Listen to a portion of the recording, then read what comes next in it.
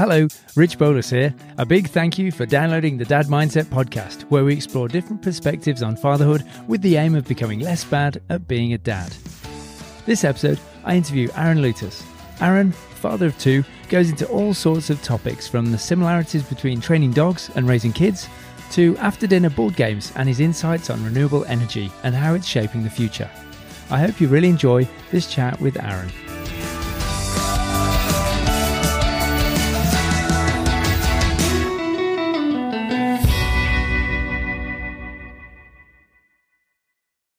Aaron Lewtas, welcome to the show.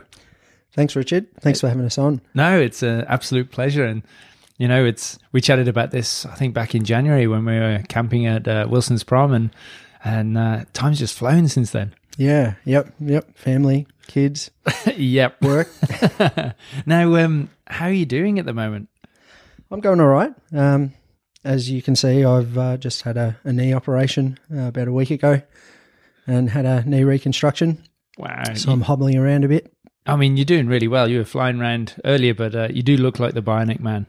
Yeah, I've got my RoboCop knee brace on here. It's feeling pretty good, though? Yeah, it's been pretty good considering I'm a week out. I'm walking. I've got some crutches. It's down the beach this morning with Ruby at Nippers. So, yeah.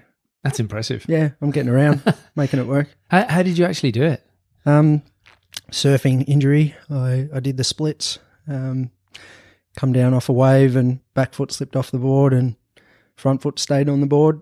And just caught in the wave. Yep, kept going, yeah. And all my weight was going down, and yeah, my groin started feeling it, and then my knee just sort of popped.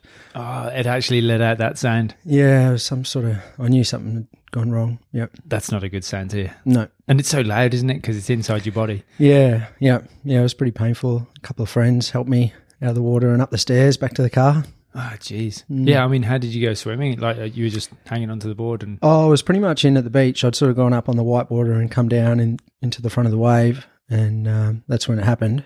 Yeah, so I sort of got washed in. Yep. Wow. But hopefully it'll be mended soon.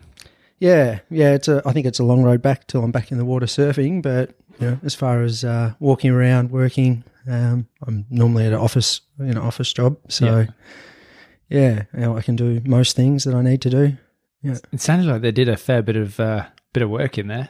Yeah. Yep. Yeah. They took a bit of my hamstring off and a couple of screws.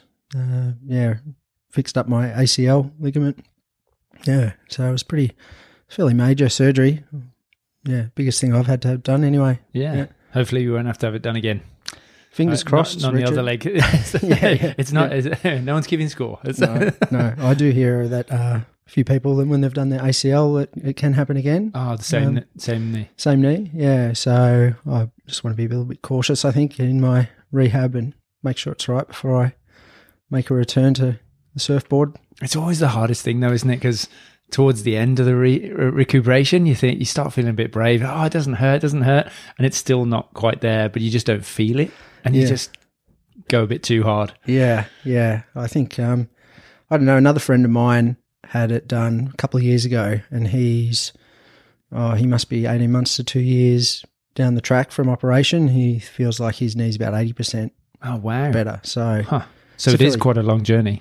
Yeah, fair. I'm expecting another 6 to 12 months. Working on it. Yeah. Wow. Okay. Well, I'm sure you'll have plenty of other things to do at the moment. Because tell us about the kids. So you've got 2 children. Yeah. Yep. Yeah. Granger is 4. He just turned 4 last weekend, and Ruby is 7. Yeah, in grade 1 at Torquay College. Yeah. How's that all going? It's good. They test us at times, but and they're both very different people. But we love them both, and definitely going to keep both of them. Keep them both, yeah. Although at times, you have second thoughts. I think the good times outweigh the bad times, definitely. Yeah. And tell us a bit about your history beforehand, because you grew up in this area, didn't you? Yeah, I'm originally from Anglesea. So about 10, 15 minutes down the road. And, mum and dad Very thankful for the place that they chose for us to grow up. You know, it was great. The ocean's right Pretty there. epic location. Bush is there. Spent a lot of time, you know, banging around the bush on our bikes and exploring Point Road Night, sand dunes, surfing. Yeah, so that's one thing. I'm very, very thankful for them. Living in Anglesea is a great place to grow up. Yeah. And you went away for a while, spent a bit of time in Europe, didn't you? Yeah, I spent a few years living overseas, lived in Edinburgh, in Scotland, lived in Morocco for a few years, and I actually met my wife, Holly, when I was in Edinburgh. We both came back about the same time, and that was that. Yeah. Awesome. Yeah, but I think I've been back for over 10 years now. Come back in 2006. Yeah, and got a bit sick of travelling around, living on low budget, and wanted to come back and do something meaningful, I guess, start a career. Yeah. And now your original career was actually in dog training, wasn't it? Or one of your original careers? Yeah, that's feels like another lifetime ago. But I did do a bit of dog training. I was running a business, training dogs with behavioural problems for a few years. Yeah, which was interesting. Yeah. I can imagine it. It's one of the things I wanted to pick your brains on, because do you see any crossover between training dogs or fixing behavioural issues with dogs and raising kids? Because I've heard loads of people mention this. Yeah, look, it's. I think there are some things that correlate, but I think dogs are very different in the way that they think to what humans are, and dogs tend to think in the moment. And part of the way that we would train dogs is really, if you want to catch them out and help them learn not to do something, you need to catch them in the act of doing something. And we used a verbal reprimand, like bah. Yeah, so catch them totally red-handed. Yeah. And that's how they would understand. And we used, vocal praise, I guess, to identify when they're doing good things, and making the dog start to understand what's good and what's bad. And dogs love attention. Almost dogs love attention from their owner. So if you're giving them praise and then you're reprimanding, eventually they start making a decision to say, well, I'm not going to do that bad behaviour because I'm going to get in trouble, and I'll just do the good behaviour because they're get praise all the time. I think kids respond a bit differently. One thing I've certainly found with children is, if you start to raise your voice and yell at them, it doesn't necessarily work. I've found if I can keep calm and tell me, how do you do that? Well, with great trouble, and I don't think that I'm able to do it all the time. It's something that I try to do, but there's still times when I get frustrated with the kids, when Granger's hitting Ruby with a piece of wood like he was before. Oh, yeah, we have that too. Yeah.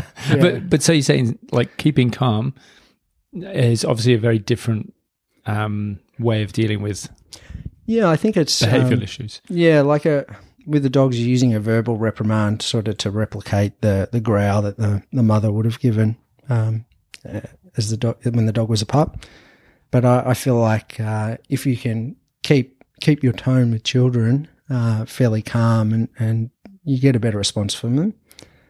But there's other things I think that are similarities. I think dogs tend to be really good readers of body language, and if you can read the dog's body language, you can often preempt things that they're going to do. So I think same with kids. Sometimes if you can get them before they're fully in tantrum mode, and you can short circuit that, you've got a better chance of getting a response from them. Yeah, redirect. Yeah. Right, okay. Distraction. Yeah, totally. Yeah. So that's, are there any other things you can think of with dog training at all? I think dogs often, when we used to go around and see a dog, we used to go around and see dogs in their homes, and quite often I'd walk in the door and see dog showing the behavioural problems, like jumping up or barking or whatever it might have been. And after being there for 10 or 15 minutes, a lot of the time you see that the dog's traits are very similar to the owner's. So the dog watches, sits around all day watching the owner. If the owner is anxious or stressed, quite often the dog will take on a lot of that anxiety or stress. And I think it's probably similar with kids. I look at my father and often you find yourself as you grow older doing a lot of things that you used to look at your dad when you were younger, thinking, "I'll never be like that," and you end up doing it. And I think kids really, they watch what you do, and they'll do often quite, try and replicate what you do a lot of the time. So they do what you do, not what you say. Exactly. Yeah. So I think the importance of being a good role model and practicing what you preach, I think, is an important part of being a parent. Yeah. Yeah. And what were your parents like? My parents are great, very supportive. As I said, we grew up in Anglesea. Dad was a real estate agent down there, had his own business for 35 years. I think he's been described to me as the most honest man in real estate. He was a pretty straight shooter. Oh, hey. Honest sort of guy by the book. But he worked a lot, been Surf Coast in real estate, working weekends. Yeah. So, I think he was working quite a lot, going back at nights, running his own business with maybe 6 or 8 staff or something down there. Yeah, so Mum was doing a lot of the taxing around to sports and that type of thing. Yeah. And, they provide us with a lot of opportunities. We tried a lot of different sports, basketball, cricket, football. Just the whole swag. The whole swag, surf lifesaving, yeah. So there's a lot of opportunities for us, and I think even though I think at the time I felt they were quite strict on us and not let us do a lot of things. Yeah. When I reflect on it, we got to sort of kick around and go out in the bush and do what we need to do. And I think sometimes when I was getting back on a school night at like 9:30 or 10 o'clock from surfing grinders or something, and Mum was losing it because she's worried we'd gone missing. I can sort of understand. How old would you have been at that stage? Oh, I think that would have been high school, maybe. Yeah, year 9 or 10 or something like that. Yeah. Right. Yeah. Yeah. So, yeah. I can imagine. I can't even. I think because a couple of friends have said that now that when we were younger, we'd be off for the whole day, and as long as we were back by dinner time, our parents wouldn't know where the heck we were, but it didn't seem to faze them. Whereas these days, our kids are hardly out of sight. In general, and our kids have started walking around to the milk bar and stuff on their own, and some of the people are quite surprised. Oh, wow, you let them go off on their own. And I think back to me at that age, I was totally just away for hours at a time. Totally different world, it feels like. Yeah, I don't know. I think, it's hard to remember what I was like when I was 7, I guess. But like if I'm comparing to Ruby, our oldest now. But I certainly think once I got to high school, there was a lot of freedom, to go off and do what I need to do, get out of the house. Yeah. Are there, from your parents though, are there any particular things that you can see doing yourself, like from either your dad or your mum? It's a good question. Good traits. Good traits, yeah. I don't know. I think, things like organisational skills from Dad. I think he's a very sort of organised guy. It's probably one thing I've tried to implement into my life as I've gotten older. I still feel like I've got a long way to go, though. I think we all have. Yeah. But would you have seen him then, say, at the dining table at the end of a night, so going through sorting things for tomorrow? What would that look like in a child's eye? Yeah, I don't know. I guess, he used to come home after work, have dinner, and sometimes he would work in the study at home or he would go back to the office. So, often seeing some of that. But even just with talking about finances and insurances and stuff, even recently, he's fairly organised in the way that he, sets up his life. Yeah. That's a great trait to sort of take on. What about your mum? Anything that you've sort of taken from her lead on? I'd like to think that I've got elements of creativity in me. Mum was an art teacher, a primary school teacher, And yeah, she still does like a lot of patchwork, which is a bit of a thing that she's loved, and has loved photography and painting and stuff like that. So was the house just always full of paintings and pictures and photos? Yeah, there was a lot of her paintings and photos. I've got some of those. Yeah, I don't know if there was a lot of that around the house so much, but yeah, I think she's always had that streak in her, and it's something I enjoyed in high school, and I think, you know, applying that to different aspects of my life, and now seeing the kids enjoying drawing and stuff. Like we spent the morning yesterday sitting around the dining table with Ruby, you know, doing some nice colouring in and drawings, and it's really rewarding to see them progressing there, and and wondering where that might end up. Yeah, it's amazing when you just see them just wander up and grab some paper and just on their own accord just starting doodling away and stuff. I love it. Yeah, it's great, isn't it? And yeah, I guess technology is such a big thing in our lives these days that, you know, if you can divert them into doing some other things like that, using the creative side of their brain, you know, it's good. Yeah. Yeah, totally. I think with the creative side of things as well, you know, arguably with future jobs and whatnot, there's going to be, I think, even a larger focus on the arts and that sort of thing. You know, as creativity and creative problem solving, I think are going to be some of the most called for things from my perspective.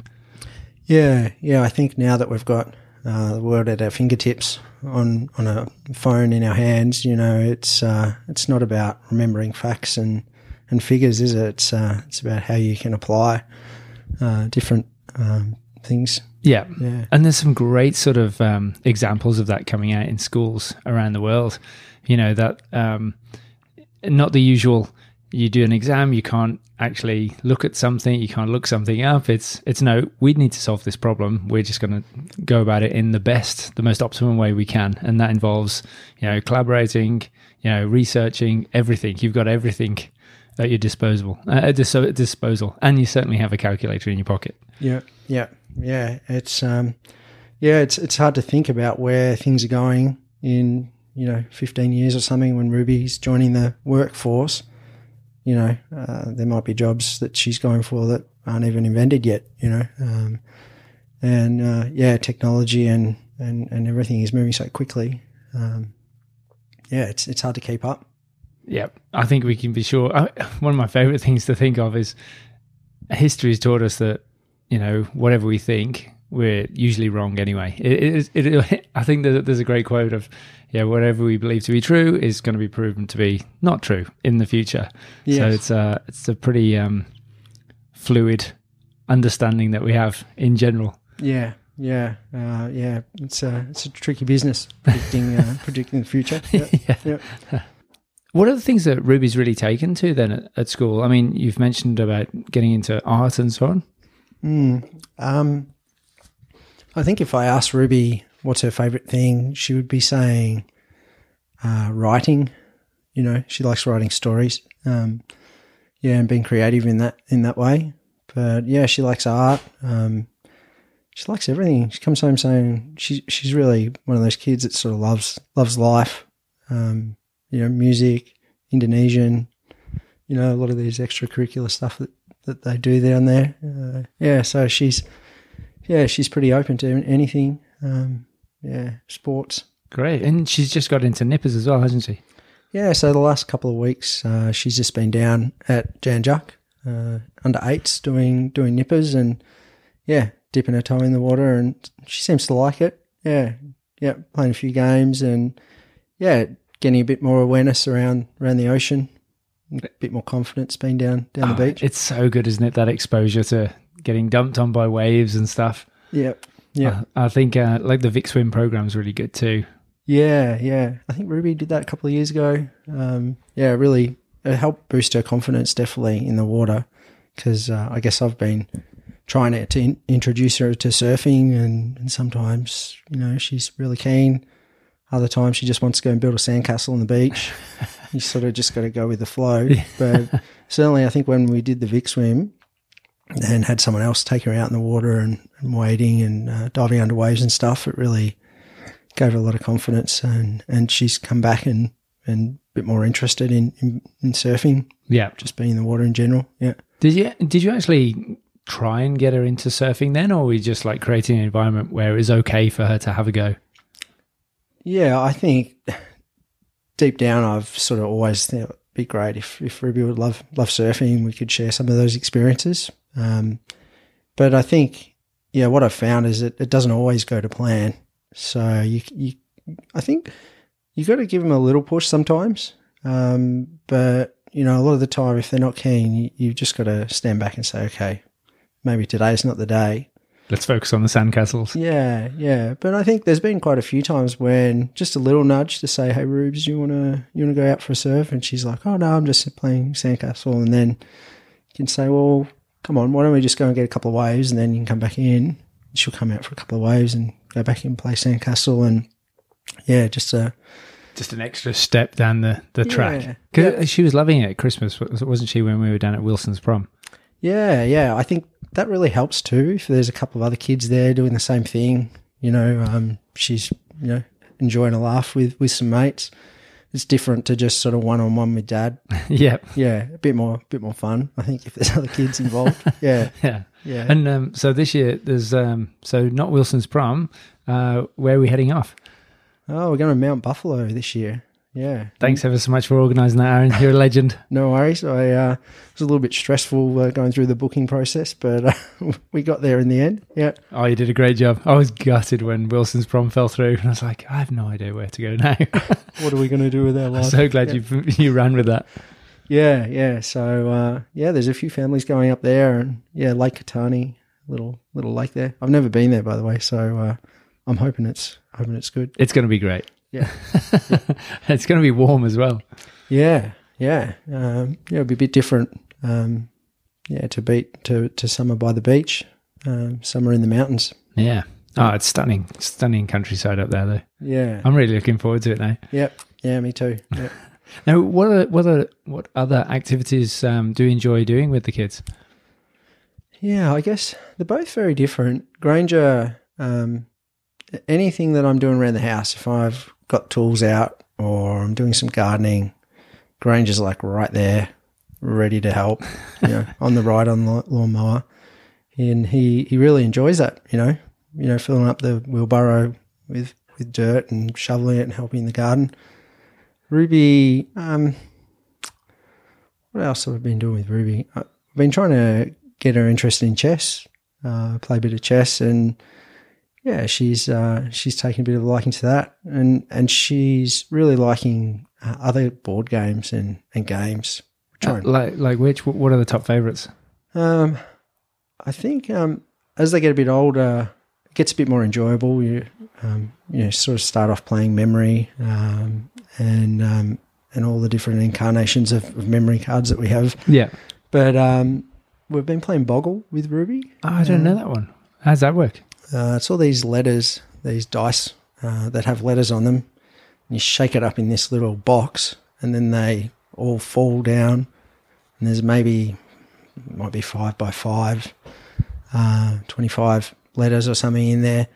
And then you've got to just make words by looking at the words, the letters in the box, and so it's kind of like group Scrabble sort of thing. All the words, all the letters. You can go sort of diagonal or round corners and stuff like that. And it's, it's quite interesting. You've got like 3 minutes and you really got to crank out at least as many words as you can make. So it's sort of introducing her to her spelling, and she's trying new things. And, sometimes she gets them wrong, but she's getting more and more words the more we play. Oh, great. Yeah, I've been playing Categories with her as well. But sort of, what's that one? Because I haven't come across that either. You haven't played Categories, no. Richard? Wow, we'll have to have you around. How's it work? That one I feel like I've been living in a box.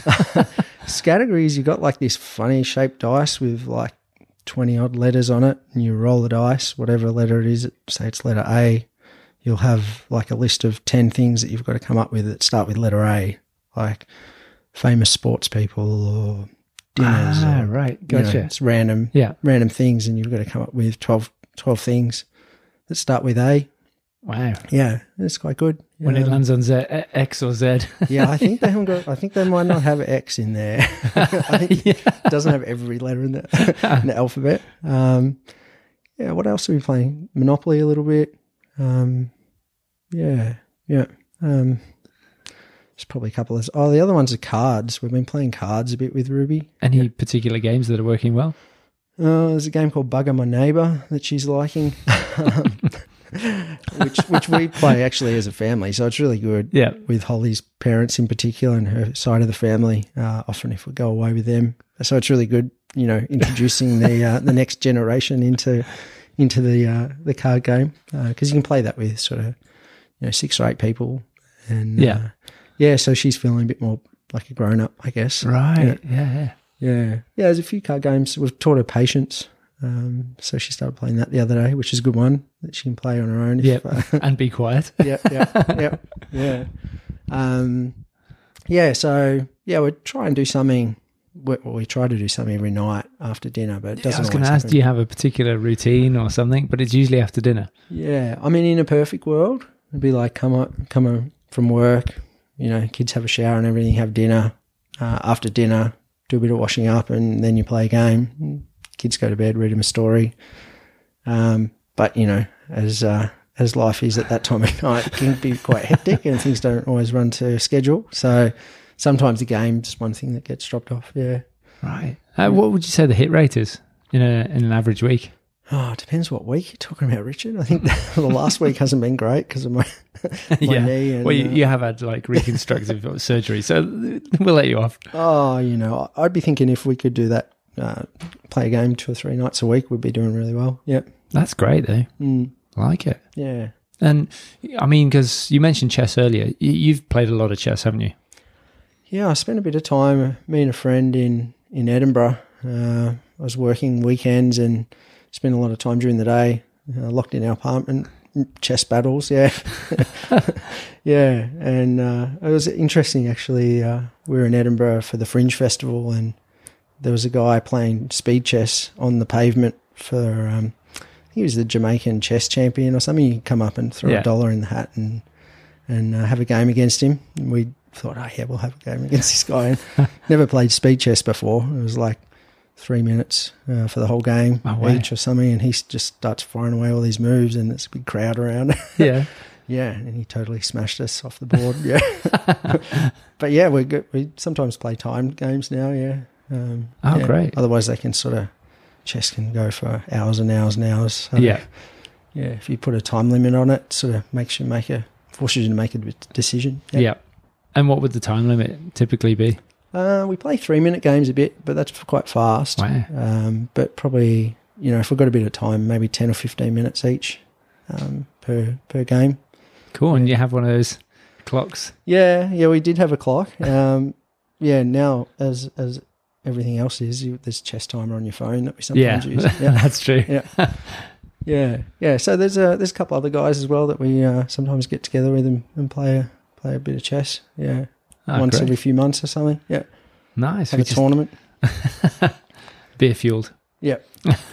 Normally have a beer, and I think Ryan made a trophy. Yeah, painted a couple of chess pieces gold. Yeah. Oh, great. Yeah, it's great. And then I imagine Ruby and Granger will be getting amongst that in a couple of years. Yeah. I was lucky enough to have the trophy on my mantelpiece for a little while, and the kids thought it was unreal. But then I lost That's a champion. I lost that last time we played, so they were like, oh. I read an interesting blog about a guy who wanted to, learn something with the kids, and he thought chess would be wonderful. So he went to this chess instructor with his daughter, and they were having lessons every week. She started from 0, and he hadn't played chess for like 15 years. And within about 6 months, she was wiping the floor with him. He's like, this is ridiculous. Like, we started the same time. We've gone to all the same lessons. She is just trouncing me. And he was just finding it remarkable just how quickly, his daughter was adapting and sort of really getting into chess. Yeah, they're like a sponge, I guess, and their brains seem so malleable, so flexible, to pick up some of this new stuff. Take things on board. Yeah. Yeah, it's a bit scary. Yeah. Now, you touched on your parents, obviously, that some of the influence they've had on you. Are there any other people that have been almost like mentors for you, or any books or anything like that that have really inspired you as a parent? Yeah, I guess I look to friends a lot and see what they're doing with their kids. So I'd say there's a few mates that are probably big influences on me. Getting out and trying new things and hearing what they're doing. Have they generally got older kids? Some are a similar age actually. Probably most that I'm thinking of are a similar age. Yeah. I've got one mate, for example. I think I was chatting to him a little while back, and it was like 10 o'clock in the morning or something. I just got out of bed and had some breakfast and a bit of a lazy Saturday. I'm like, hey, what have you been up to, mate? And he's like, got up for a surf, went for a surf, and then took the kids into swimming lessons, and there's a skateboard next to the swimming lessons, so the kids went skating, and then I've been home doing some stuff on the house, and I'm like, far out, it's like 10 o'clock. I need to pull my finger out. Yeah. Feeling a bit behind the curve here. Yeah. Wow, that's pretty good. Yeah. So I guess probably mates are probably the biggest influence that I've got in terms of other role models that I look to as parents, as well as my own dad. Yeah. As far as books and stuff, I guess I try to listen to a few podcasts on parenting sort of stuff. There's not a lot of books that I've read about parenting, but a couple that come to mind. There's one called Closer to the Ground, about a guy living in an island off Seattle, and it was sort of all about him teaching the kids to fish and catch their own food and foraging, looking for mushrooms and, appreciating nature. Yeah.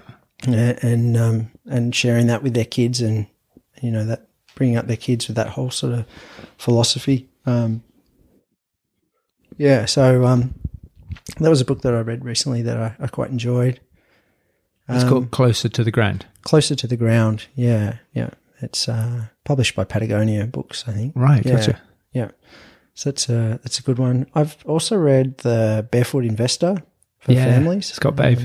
Scott Pape, yeah. I found that, I read the first book, and then my dad bought me the one for families actually and said, you should read this. So it's got some really good ideas for, engaging with kids, and he sort of goes a bit outside of his sort of area of expertise in terms of finance and talks about other stuff.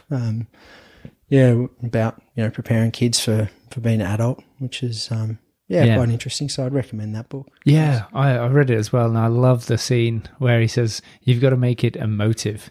And so they literally get the blender, put it on the kitchen table, credit card, and they put the credit cards in after they've paid them off, because they've shown the kids the bills and the charges that the credit cards have accrued. Yeah. And they've gone, this is ridiculous. This is why we are getting rid of these. We've paid them down, and we're going to destroy them. And they get the kids to press the button on the blender full of credit cards and just completely like mash up the credit cards and get the kids to swear that they will never ever get a credit card. Yeah. It's pretty visceral. Yeah. I think it's a good lesson and one that they'll remember. Yeah. And I think just stuff like that, it gets you thinking on a bit of a tangent. If there's other lessons that you can learn for kids, how you can make it stick, how make those memories stick. Definitely. And we took the 3 jars from Scott Pape as well, the Barefoot Investor. Yes. The save, give and spend. Yes. And that's been working really well. Yeah. Whereas I do think with a savings jar, you sort of teaching the kid to save, and then they don't really get the reward of spending, or if they spend, they feel bad because they've taken it out of their savings. And I like that separation where they go, no, I've got my savings jar, and that's just not for dipping into. Yeah. And I've got my spend jar, and that's the fun jar. And they get to choose the allocation, but they have to put a bit of money each week into each of the jars. Yes. And the give one is the one that we haven't really got around to utilizing yet. They've been putting money into it. I just haven't come across a way to actually actualize that. And I think some of the examples he comes up with is kids buying food at a supermarket to donate to the food bank, or things like that. Have you had any thoughts on that? Yeah, it's funny you say that. Holly actually has been a big driver of this one. She's the last few years we've done this thing called Operation Christmas Child. Basically, you buy a shoebox and I don't know what the budget is. It might be $40 or $50 or something. And basically you can go and buy toys, pencils, whatever it might be. For example, I think Ruby was buying for a 7-year-old child in Asia somewhere that's less well off than what we are here in Australia. You fill the box with toys and stuff and you send it off in Operation Christmas Child, and that's like a Christmas present. So I think we've done one year, I think they sent them off to kids in Africa, but the last couple of years it's been to kids in Asia. So what we've done this year is got money that the kids have got in their give jar and got them to say, hey, let's put that towards this. And yeah, it's quite good because it really engages the kids in, what do you think a kid would like to play with in another country that, might not be getting any Christmas presents this year. And I think it gives them, it's pretty rewarding, I think, for them to see that going. And there's been a couple of videos that we've watched where you've got like a room full of kids getting their presents in, they might and opening them up. And there's, I've seen one where they're somewhere in Africa and the kids are just so happy and screaming and there's paper flying everywhere. And it's really, really rewarding. But, I think I've got to thank Holly for driving that. It's, it's been great. Yeah. Awesome. Yeah, I'll check into that. I think Sarah talked about it earlier in the year. So it's something that we haven't done. Yeah.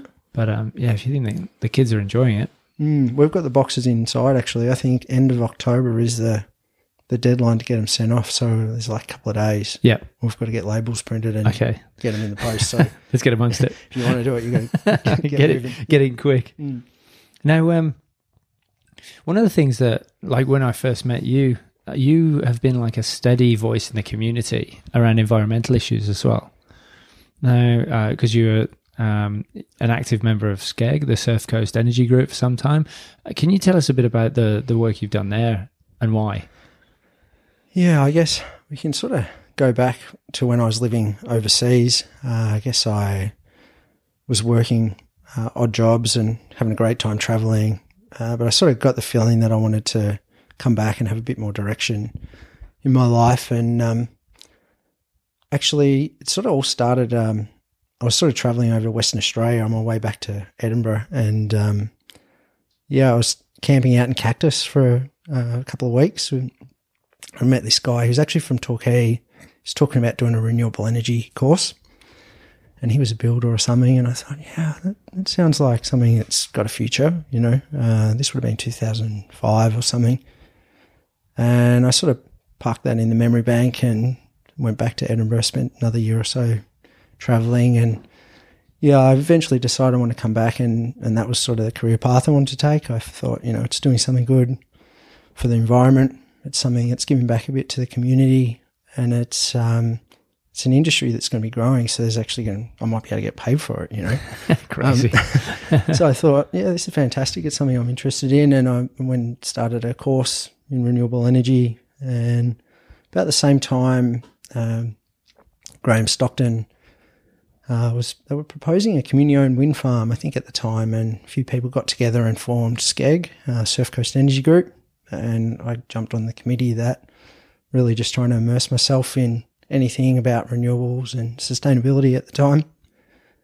And I think I was on the committee for maybe 8 or 9 years and served a couple of years as the president.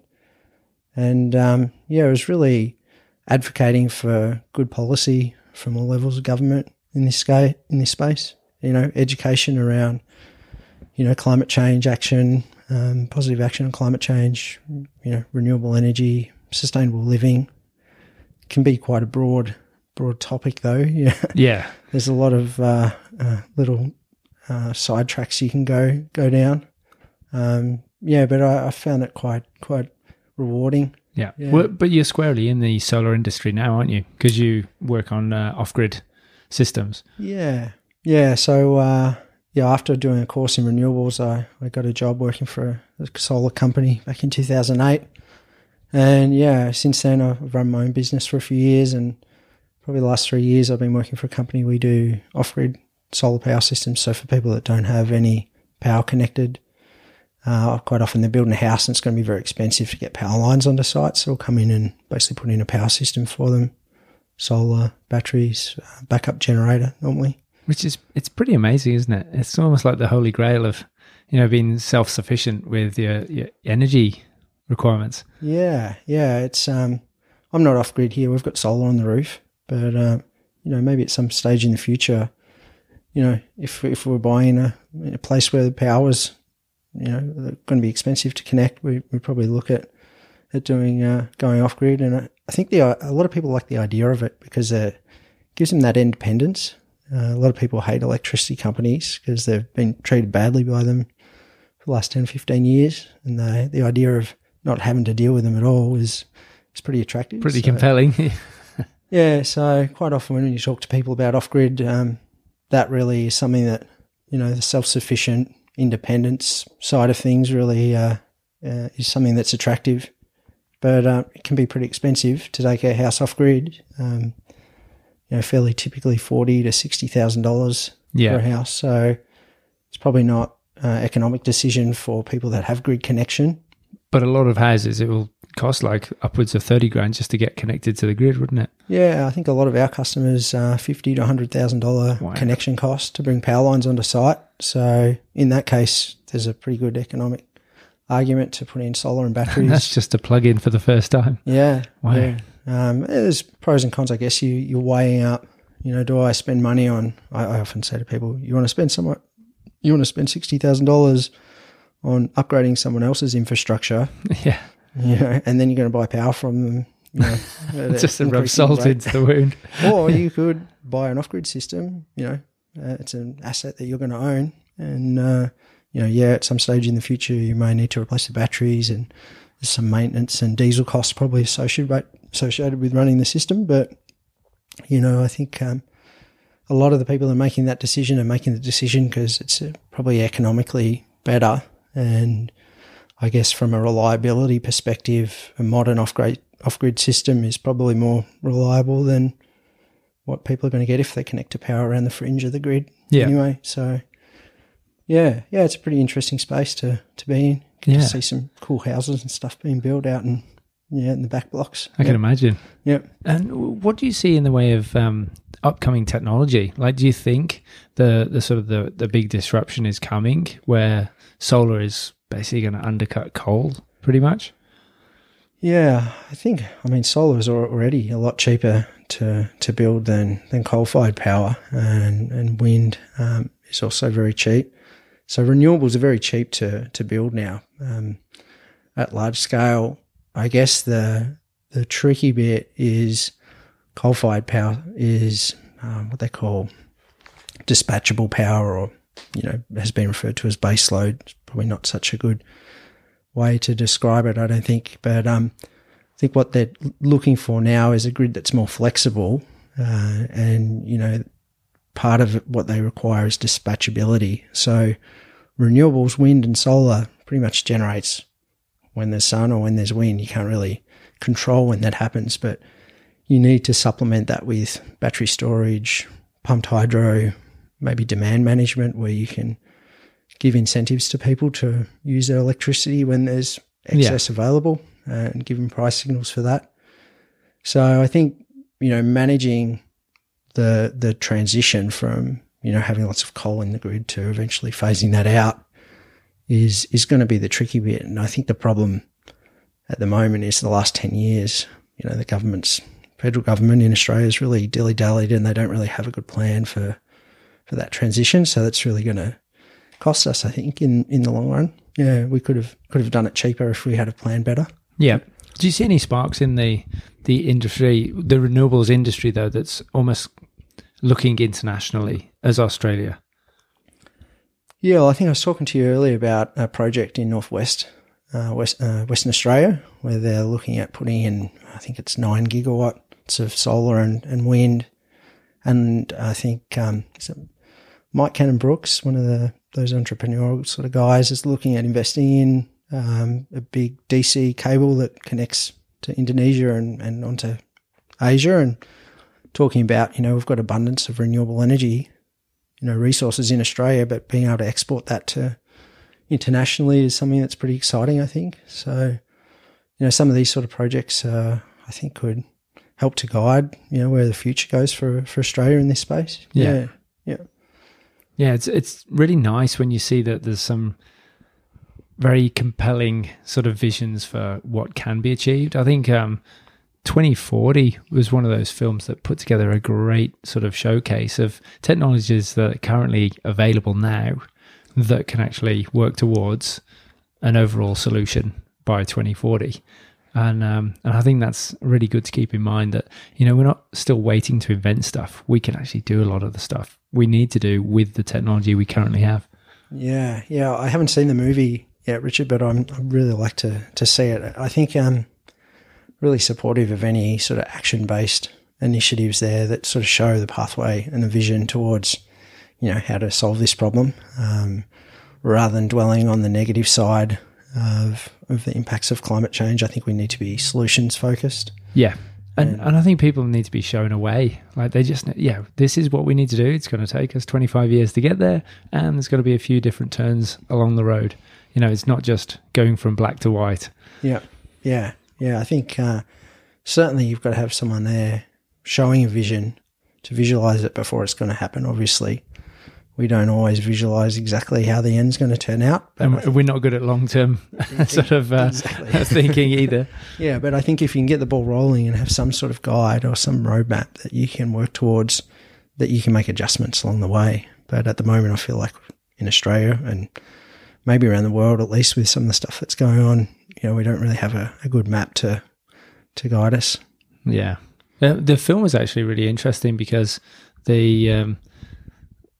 it was talking about the filmmakers, Damon, I can't remember his last name. So Damon's daughter, and sort of showing her in the future based on the things that he was implementing now or what we can implement now. So it was really emotive as well. So pretty good way of telling a story, I think. Yeah.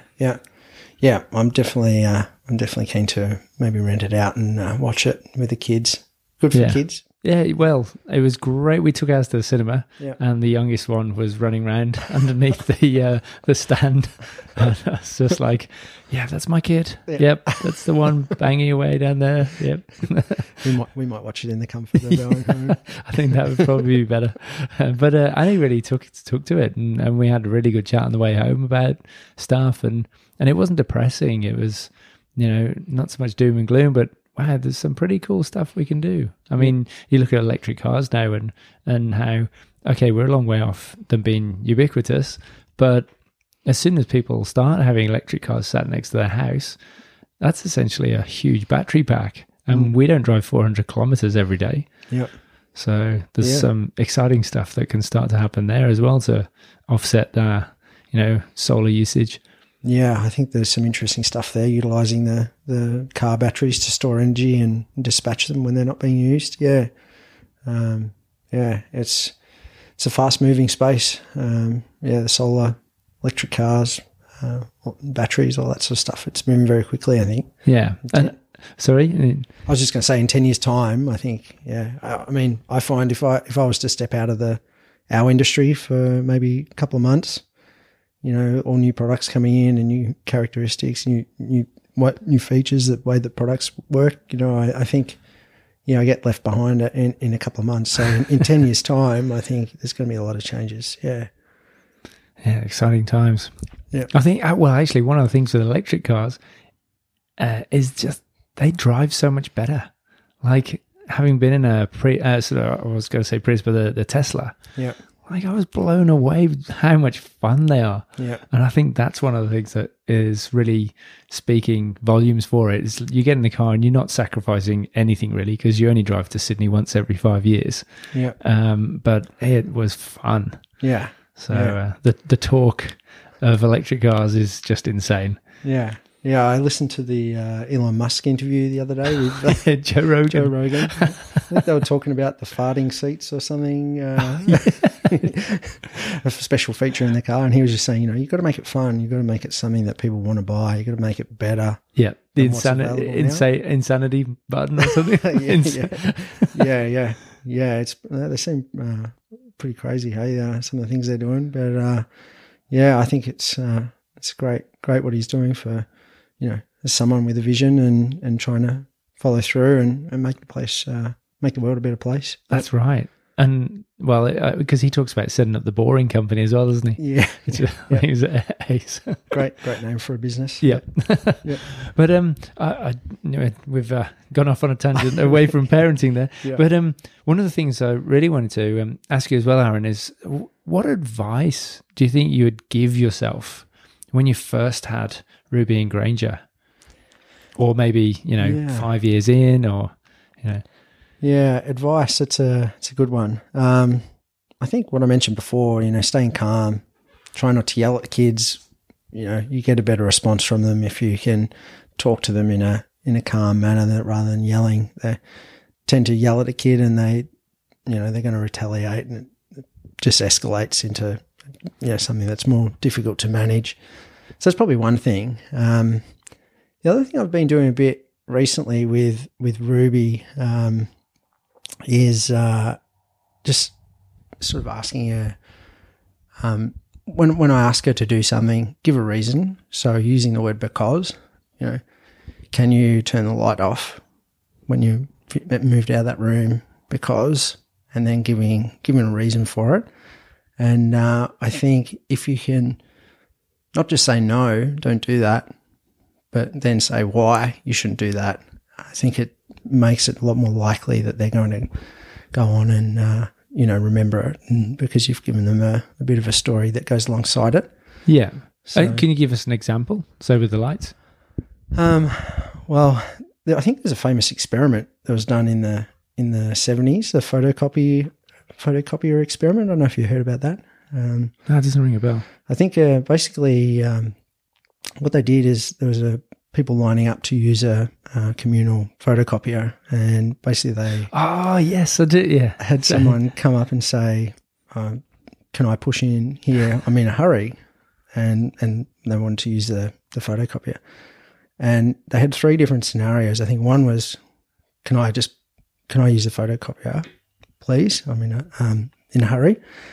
No, the first one was, "Can I just use the photocopier?" And I think the chances of them letting you in were very, very low. But then there was 2. There was one. The next one was, "Can I please use the photocopier because I'm running late?" And that was much higher. But then they tried another one that said, "Can I please use the photocopier because I need to copy some papers?" It was sort of a reason that didn't really make a lot of sense. But even that, just using because and giving some sort of explanation of why, I think it pushed both of those outcomes up to in the 90% range that people would respond, whereas the other one was with no reason was down at 50%. Yeah. So just tagging that reason at the end of a request can make a big difference. Yeah, because just giving them a reason to do what you're requesting of them, I think is probably some advice I'd give to people. Nice. Okay. Now we can't forget Holly. I mean, you mentioned Holly earlier. Taking the lead with the Barefoot Investor stuff. But what sort of things would you say Holly's superpowers in looking after the kids as well? Yeah, she's got some great superpowers, pretty much running our whole household. I think, she does a lot of the just general management of day to day, remembering stuff. There's a lot of stuff that she keeps in her head that I don't know how she does it. But, just things that are going on at school, organising dinners for the week. Chores around the house, and generally I'm trying to chip in where I can, but I feel like I'm often working around the fringes of what's required, cooking and all that sort of stuff. But I think she's a great role model for the kids. I think she's a really good people person, Holly. She loves relationships and she values them a lot. So she catches up with her friends from Warrnambool, university friends. she keeps in touch really well with those, and I think it's really good for the kids to be able to see, you know, how much she values that, and I think through food as well, you know, having dinner parties and people around and sharing food with other people, you know, it's a great way to catch up and communicate and socialise with people. So I think, you know, the kids see that, and it's a really great example for them. Yeah. Oh, awesome. Yeah. Well, you guys seem to be doing a great job, Aaron.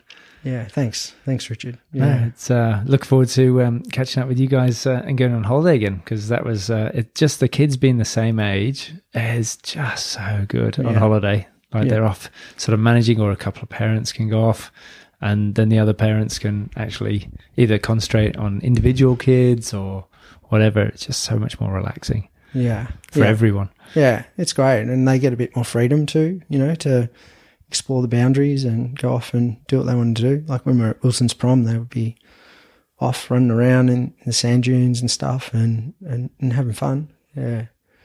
And pick the group they want to hang out with for the day. Yeah. Because there were several sort of things going on between the 6 families. It was great.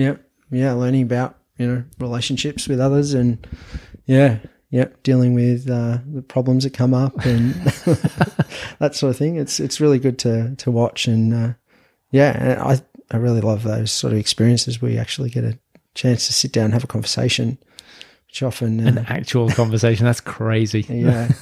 I mean, you go to a birthday party and you might see some friends, but you know, it's in between, you know, kids tugging at your leg or cake. Cake, and it seems to be very fleeting. And not concentrating on the person as well. It's so hard, isn't it? Yeah. I think the camping experience, you sort of get beyond that initial how's it going, how's work going, how's your family going, into a bit more deeper conversation, which I think is something that I missed a bit, I guess, once you have kids, and very time intensive. Yeah, I totally agree. Yeah. Well, it's been brilliant having this chat, Aaron. I really appreciate it. Is there a way anyone could reach out to you if they want to have a chat? Yeah, I guess I'm on Facebook. I'm on Instagram if people want to contact me through there. Look me up, Aaron Lewtas. Yeah. Brilliant. Well, thanks ever so much for your time and your insights, Aaron. It's been a pleasure, and look forward to catching up with you again soon. Yeah, great, Richard. Thanks for having me on. It's been fun. Well, thanks for listening. I hope you enjoyed that chat with Aaron.